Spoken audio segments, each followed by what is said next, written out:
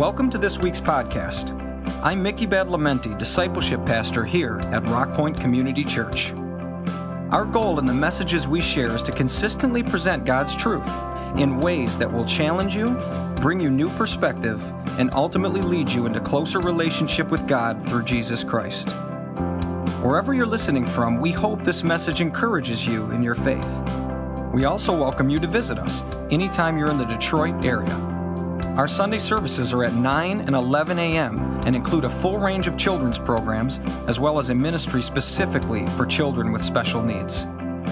Find us on Facebook or visit our website at rockpoint.org for more information. The song was entitled, "Come All You Weary," and appropriate actually enough for the day considering the weather, but picked it for another reason. Jesus says, come all you who are weary, and he'll take care of our load. 2020, it's an election year. I'm already weary. Now, as a general rule at this church, we do not discuss or get into politics except where it touches on things of Scripture. But there has been such an injection over recent years as we have candidates who are quoting Scripture left and right, even though it's never been a part of their life. Others being upheld as either a savior and Messiah, or as a demon or something else. And so we're going to dive into this a little bit today, and just to get things sorted out right off at the start, I'm just going to ask in a minute that we all stand. I'm going to ask Republicans if you come over here, Democrats, I want you over here, Libertarians, Socialists in the parking lot. Now, it's become so divisive that even something like that, someone can read into, and I'll get a nasty email saying, you just...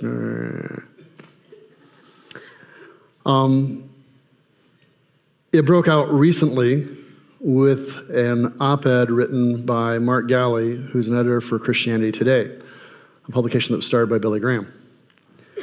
And he made a case for supporting the impeachment and removal of the president. There was a very harsh reaction back to that from other Christians, attacking him personally and all that went with that. Then somebody wrote an article in response to it that actually engaged the points he made. So he makes a case for removal. This other Christian makes a case for not removing. They engaged each other in a shockingly reasonable conversation dealing with the exact issues rather than just attacking and tearing people down. It's become such a pattern today. Some of you remember the old Saturday Night Live sketch that used to involve Jane Curtin and Chevy Chase, where Jane Curtin would offer this very reasonable, thoughtful statement or opinion on the day, and then it would go to Chevy, and you're waiting for I think it was called point counterpoint, and his response right off the bat every time was, "Jane, you ignorant slut," and then we just tear her down. And we laughed at that, but that's become common today, that it's no longer funny because this is our discourse, even amongst Christians, with other Christians. We dehumanize, then we demonize, and then we destroy. We've done this with warfare over the years. They weren't Japanese, they were Japs. They weren't Germans, they were Krauts. They weren't Vietnamese, they were Gooks. We dehumanize, we demonize, and then we destroy them. So anyways, Mark Galli offers this one thought, whether you agree with it or not. Wayne Grudem, who is a theologian, gave a thoughtful response back. Wayne Grudem, not to be confused with the NFL Raiders coach John Gruden, totally different person, okay? He offers this reasonable counterpoint to it. And so, as looking in regards to how do we handle these conversations? Everybody has an opinion, and one of the writers in the process likened opinions and positions to flags. And so Republicans have a flag, Democrats have an opinion, Libertarians have an opinion, Socialists have an opinion, old people have an opinion, Millennials, they have bunches of opinions. Everybody has an opinion. Everyone plants their flag. One writer was saying we have all these opinions, and there's nothing wrong with that. We should have strong opinions. But that should not negate a table to come to for conversation and sharing what those opinions are. It is never within the Christian realm to dehumanize anyone, let alone a brother or sister in Christ, nor to demonize them, nor to destroy. This is not a Christian approach. And so as we process this, I'm sitting here going, how did Jesus deal with the politics of his time? Now, in one way, it was simple. They didn't have a vote. They had no franchise. And so the real choice was usually, you would say, just rebellion or submission. But that's not totally accurate. The reality was that while they didn't have a franchise, politics were as much a part of their warp and woof of life as it is of ours. It was very much a part of what they dealt with. In Luke chapter 13, we see that Jesus has just begun a discourse on the kingdom of God.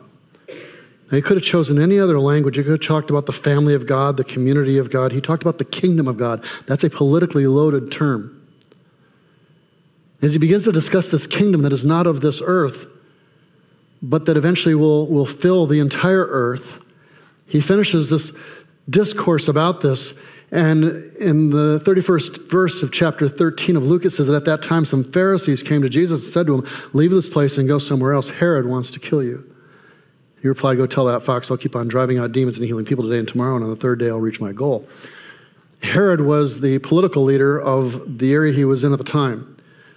He operated under Rome, so Rome controlled all of Israel, but they had several client kings who they allowed to have some degree of autonomy within their realm as long as they served the Roman interest.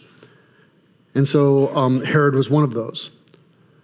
And so you had Herod, you had the Roman authorities, you had specific actual political parties, you could say, even of that time period that Jesus would have had to encounter.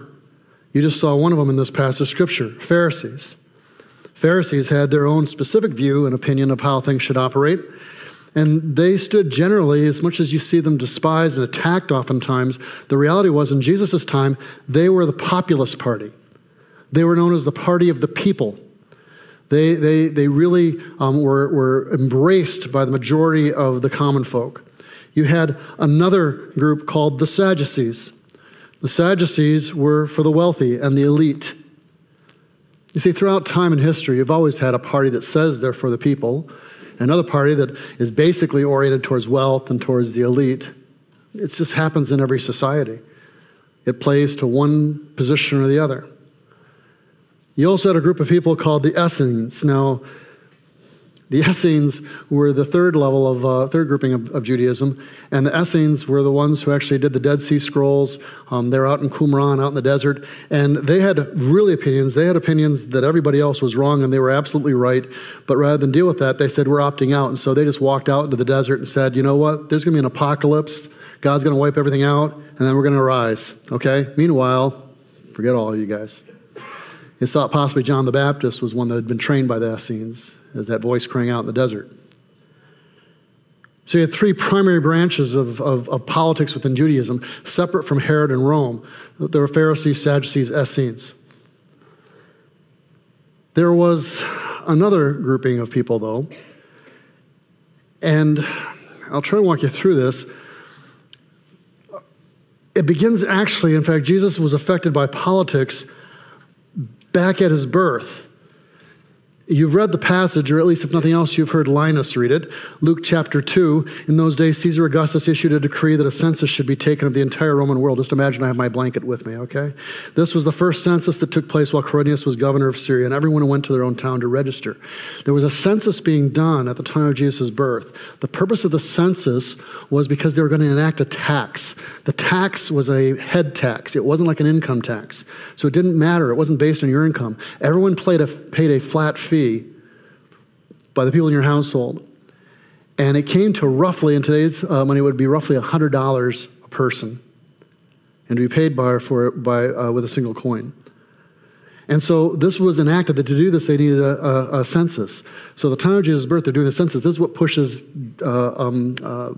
Joseph to go to Bethlehem to register for this tax.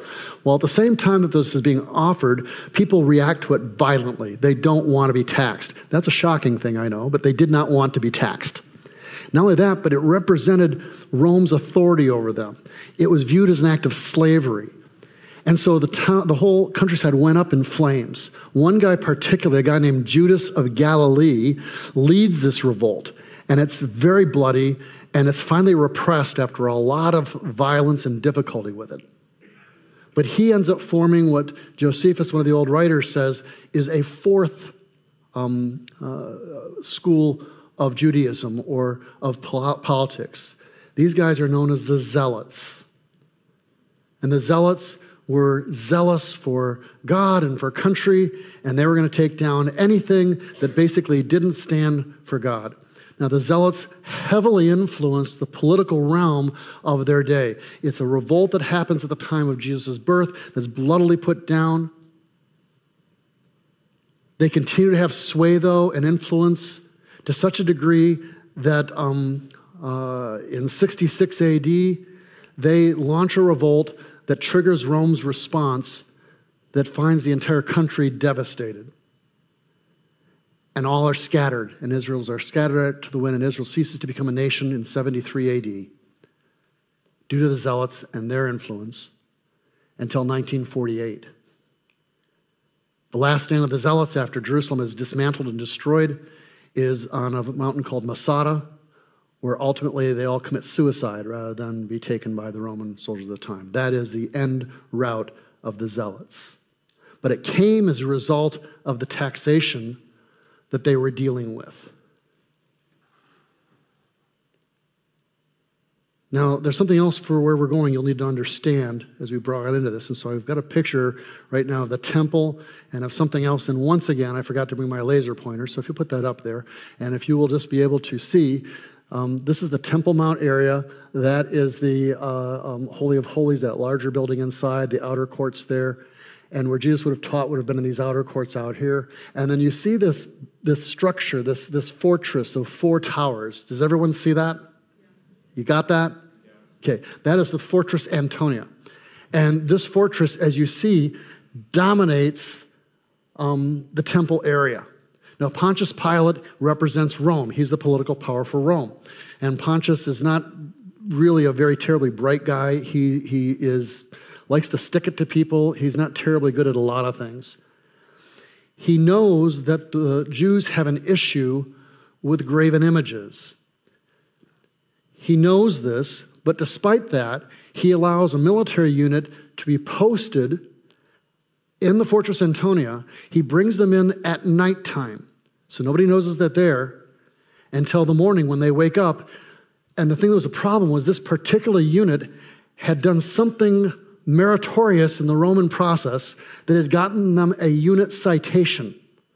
And the unit citation was that they would carry an image of the emperor on their standard, their military standards.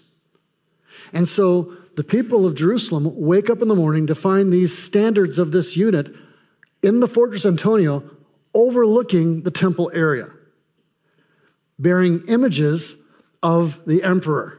And they immediately go into a massive riot. Do you know why? The reason why is because the emperor claims to be God. And there's an image. Anyone read the 10 Commandments recently? What are one of the commandments? You'll have no graven images. And so the Jews would not put the image of a person anywhere. Even to this day, I don't think any of the Jewish coins have a representation. Their banknotes do, but not their coins. And so to them, to have an image of someone claiming to be God in this fortress overlooking the holy area was horrendous for them. They react violently. They besiege Pilate's house. He tells them to go away. He's going to kill them all. They won't go away, so he gathers them into a stadium area. He has all his soldiers draw his swords. And he says, I'm going to kill you if you don't stop this now and go away. They all stop, bare their heads, and say, do it. We would rather die than to see this continue on and this defamation happen. Now, Pilate realizes, okay, if I kill all these people, I got to explain that to somebody. And so he backs off. And he pulls the images down out of the situation. Okay? So, if you have all of that understanding now we're going to walk and understand the importance of the taxes, how violent people reacted to it, the imagery, all of that. It's with that now that we go to Matthew chapter 22. In Matthew chapter 22, verse 15, and the Pharisees went out and laid plans to trap him in his words. They sent their disciples to him along with the Herodians. I didn't mention the Herodians. The Herodians weren't any religious sect at all. They were purely political. They supported the household of Herod and Rome's policies. They were Jews that did that. They were just not, they were secularists in the extreme. They would have been in no way in association with the Pharisees. These guys would have been opposite ends of the spectrum. Deeply religious, for the people, and all this. Don't care about the people, care about Rome, and no religious consideration whatsoever. Deeply in conflict. So what is it that they're doing together? They sent their disciples along with the Herodians. There's something that has brought these people together. And it's their hatred of Jesus and viewing him as a threat to their system and their way of life. So these extreme political opposites, the conservatives and the liberals, gather together to approach Jesus. Teacher, they said, we know that you are a man of integrity, that you teach the way of God in accordance with the truth. You aren't swayed by others because you pay no attention to who they are. That is what's called flattery. You don't pay attention to anyone else. You're a man of integrity. You're so cool. You're so good. We know that you are the best and the brightest. I learned about flattery when I was 16, and my older sister had come home from college with a professor and some other school friends. And the professor knew that I played chess, and so he deigned to play with me.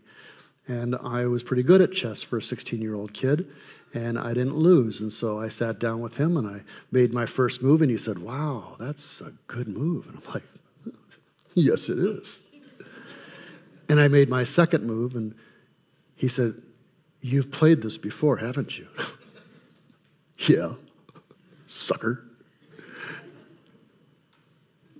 Did my third move. He says, wow, that's impressive. Now, by this time, I'm making my fourth move. I don't even care what it is, because whatever my move's going to be, it's going to be great, obviously, so I don't even think about it. I make that move, and he checkmated me. It's something called a fool's mate. It's done in 4 moves. I've used it a lot since then. But I sat there, and I don't think he was trying to be mean or anything else.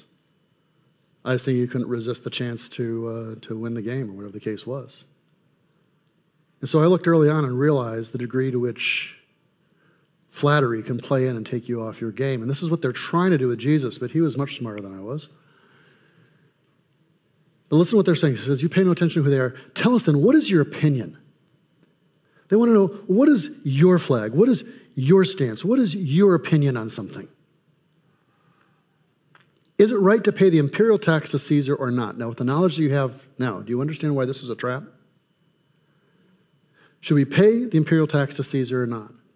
If he says, yes, you should. Oh, you are a tool of the Romans. You sell out. You loser. Common people, kill him. He's a tool of Rome. But if he says, no, don't pay the tax. Cool. There's a few Roman soldiers that want to have a conversation with you right now. And he'd be executed for tax rebellion. It wasn't an honest question. They were trying to sort out what was going on to trap him. It says, but Jesus, knowing their evil intent, said, you hypocrites. Notice that word hypocrites. We'll come back to that. Why are you trying to trap me? And then he says, show me the coin you used for paying the tax. And they brought him a denarius. Now, the denarius was a silver coin with about a 1/10, I think, troy ounce weight to it. It was minted by Tiberius himself out of his own private mint. He did it for 20-some years.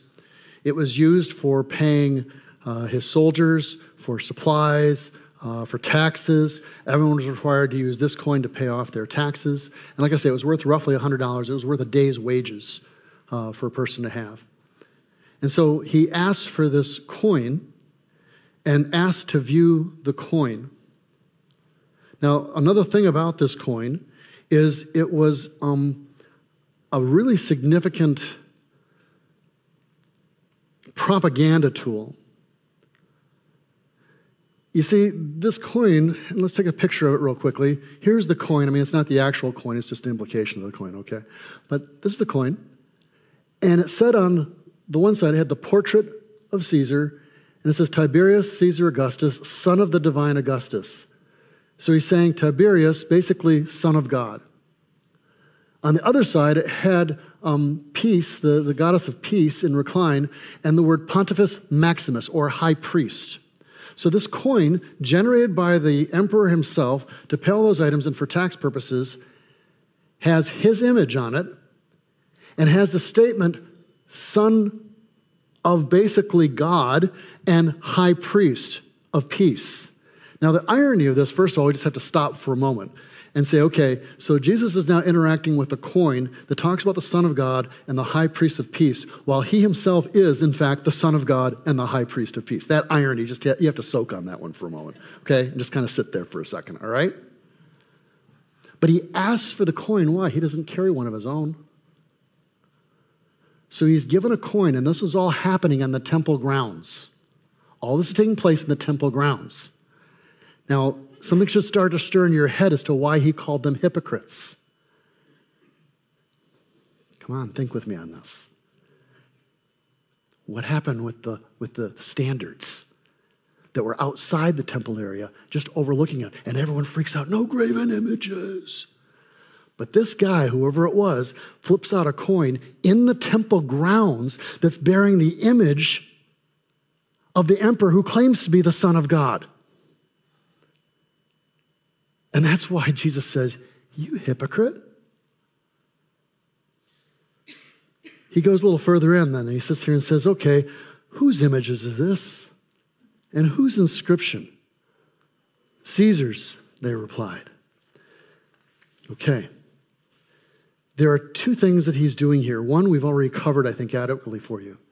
He's saying, whose image is this? That's evoking the statement of no graven images, or who do you serve, in essence. So he's saying, this is Caesar's, then give that to Caesar's. But he's also saying there's something else going on here of a deeper meaning. Are you serving God? He talks about an inscription. And to do this part, you'll have to understand something that was common for people in this time. Deuteronomy chapter 6, verses 4 through 9 says, Hear, O Israel, the Lord our God, the Lord is one. That was the prayer that would start off any of their prayers. It's called the Shema Israel. And it says basically, Hear, O Israel, the Lord our God, the Lord is one. They'd begin every church service that way, every gathering that way. It was the central prayer. Now, the rest of it says, to love the Lord your God with all your heart, all your soul. These commands I give you today be on your hearts. Impress them on your children. Talk about them when you sit at home, when you walk along the road, when you lie down, when you get up. Discuss these scriptures and passages and commandments. He says, tie them as symbols on your hands and bind them on your forehead. So they put little leather boxes and they put these scriptures and they scribe them out and then they put them on their things. So whenever they'd look in the mirror, or they move around, they'd bump things, they'd remember that. And then this part, write them on the door frames of your houses and on your gates. If you go into Israel or into a Jewish home, you're going to find this on the outside of any doorpost that you see. This is a little case, and the cases change. They can be all sorts of different things. I've even seen some that are rocket ships, but kind of different cases. But inside the case is scribed out by a scribe on parchment. This Shema Israel, it says, Hear, O Israel, the Lord our God, the Lord is one, is inscribed, or that inscription is there. That's in the doorpost of every house. When you go to Israel and you go into a hotel, every hotel room As you walk up to your hotel room, you're going to see this mezuzah. Okay? This doorpost item sitting there. And an observant Jew would touch that before going in. That inscription was there to remind them that there was only one God, and it wasn't Caesar. So when Jesus is coming along and is referencing to them whose image and whose inscription, well, they're saying Caesar's. But there's another message being sent underneath this that says basically, God is supposed to be the only one that you serve. And that's why he says and makes the statement, render unto Caesar, or give to Caesar what is Caesar's, but give to God what is God's. This thing summed up now at the end of the whole conversation, and as I said, the irony of this whole thing is not lost. At the end of this whole thing, Jesus, when he's actually brought before Pilate at a later time, he's actually condemned as someone who told them to not pay taxes. And as you can clearly see from what he does in this passage, that's not what he does. What he's trying to say in this moment is that there are some things that are God's, and those should not be messed with. There are some things of the practical, not even the practical, I wouldn't say, of the physical sense. Those things belong to Caesar. That can be our taxes, that can be our money, that can be our vote.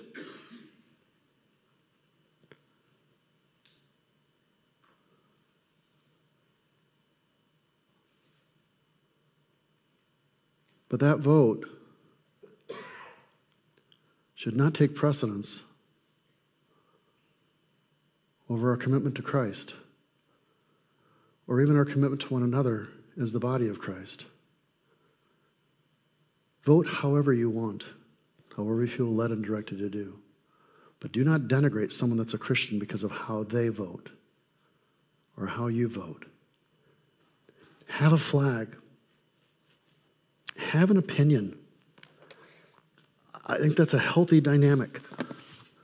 We all should have things that we've thought out carefully and that we processed thoughtfully and that we can discuss reasonably and respectfully with other people. But don't ever let that flag or that viewpoint stop you from coming to a table. Don't ever let that opinion or that position overshadow or obscure your loyalty and your commitment to Jesus Christ. And don't ever let that divide the body of Christ.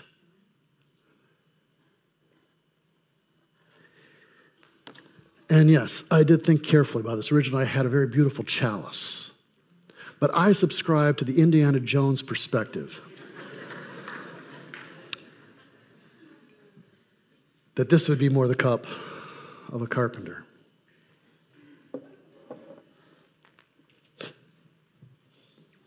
So, here's the things I'd ask you today. At the end of the conversation, do you have a closer affinity to those who share your same political views or to those who share your same theological convictions? Would you have more in common with a non-Christian who votes the way you do or with a Christian who doesn't? Where do your deepest loyalties lie? We are told in Psalm 20, verse 7, that some trust in chariots and some in horses, but we trust in the name of the Lord our God, not the name of Obama, not the name of Trump.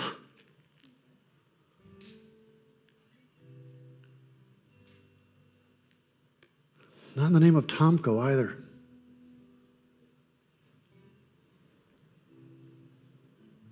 We trust in the name of the Lord our God.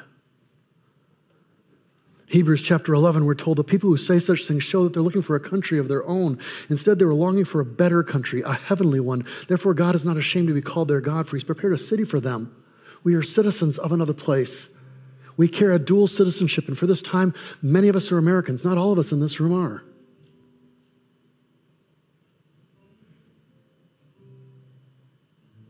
And we have a responsibility to render to Caesar what is Caesar's, to give to him what is his.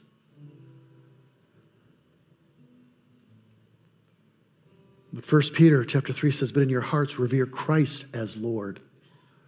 Always be prepared to give an answer to everyone who asks you to give the reason for the hope that you have, but do this with gentleness and respect. And so I ask you even further, where do your deepest loyalties lie? Who has your most fundamental allegiance? Do you feel a greater sense of pride when your candidate gets elected or when Jesus gets honored? Do you have a greater sense of joy when someone comes to your side of a political position or when someone embraces Jesus Christ? Do you more deeply align yourself with your political party or with the people of God? These are the kinds of questions that test our allegiance, but be careful to not pin your hopes on Caesar, because Caesar, in the end, will always disappoint.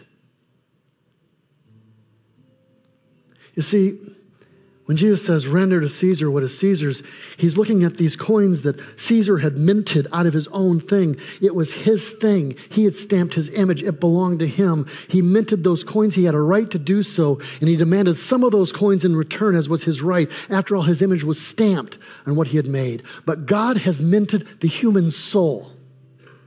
We were told in Genesis that you and I are stamped with the image of God.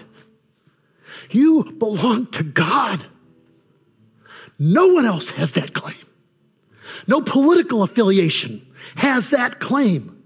No person has that claim. You and I were stamped in the image of God, and we belong to him. Render to him what is his due. Give to Caesar whatever he demands.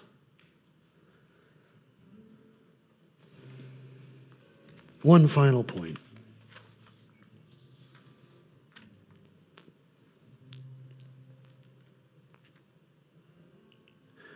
Around that table were 12 disciples. One walks away from the table. His name, interestingly enough, was Judas, probably named after Judas the Galilean, or possibly Judas Maccabeus, who'd done another rebellion.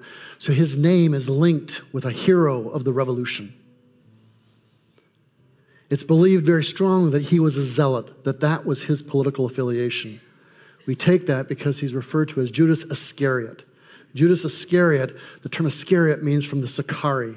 The Sicarii were the zealots. And the zealots, what they would do is they would wear their cloaks, and then they'd have their daggers inside. And when they came across somebody in the crowd that was supportive of Roman positions, whether they were Roman or whether they were Hebrew, they would take out the dagger, they'd knife them, then stick it back inside their cloak and melt away into the crowd. These Sicarii, these zealots, these referred to as daggermen. Judas was very probably one of those daggermen. In fact, the term cloak and dagger comes from the Sicarii. And so the table is met. But Judas can't let go of his flag.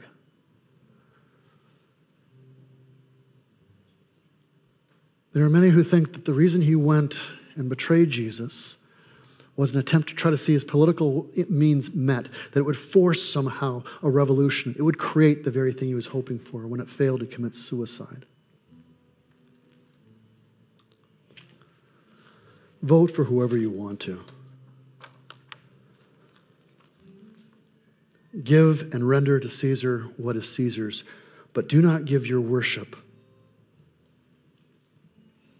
Do not give your identity. Don't let your flags or your opinions obscure the table of Christ. Don't get so caught up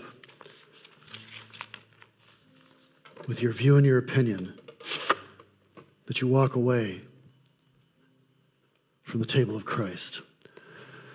When we did the Groundbreak years ago, there was a song that meant something to us at the time. And I've asked if we could recall that moment again. And as we do this, I challenge you on your allegiance. We are citizens, most of us, of this country, and that's fine.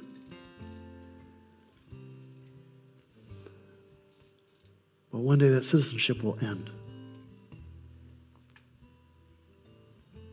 We're supposed to stand for something more. So, Father, I pray as we take this moment to consider our allegiance and what we have rendered, that by your Holy Spirit you'd challenge us this morning in response to your word. In your name, Lord. So in this year of elections and conflict and everything else, research, examine scriptures, think carefully and thoughtfully. Take a stand, have an opinion, have a position.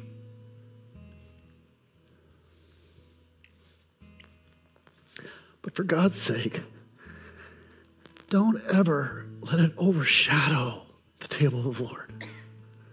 Don't let it cause division amongst the body of Christ. Deal with the subjects, but don't denigrate, dehumanize, and destroy people. Let there always be a table that whatever your position and your background is, that we can gather, that we can talk as family. And leave your dagger at home. Father, I pray for our nation. God, I lift up to you right now Nancy Pelosi and all of the House of Representatives, Mitch McConnell and all of the Senate, God. Father, I raise up to our president. I ask for each one of these individuals, Lord, that you would impart something of your wisdom and grace to them, because as they govern, we are affected as your people. I raise up the governor, Lord God, of our state, the various leaders across the country, Lord God. I lift up brothers and sisters of ours who don't have the option and freedom we have in China or in Russia or in Iran. And Lord, I pray your grace.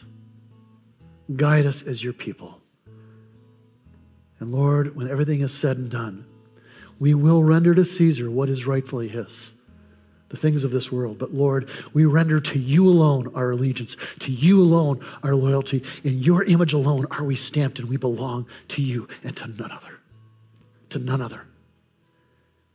In the name of Jesus Christ, we claim and state this now. If you can agree, then say amen.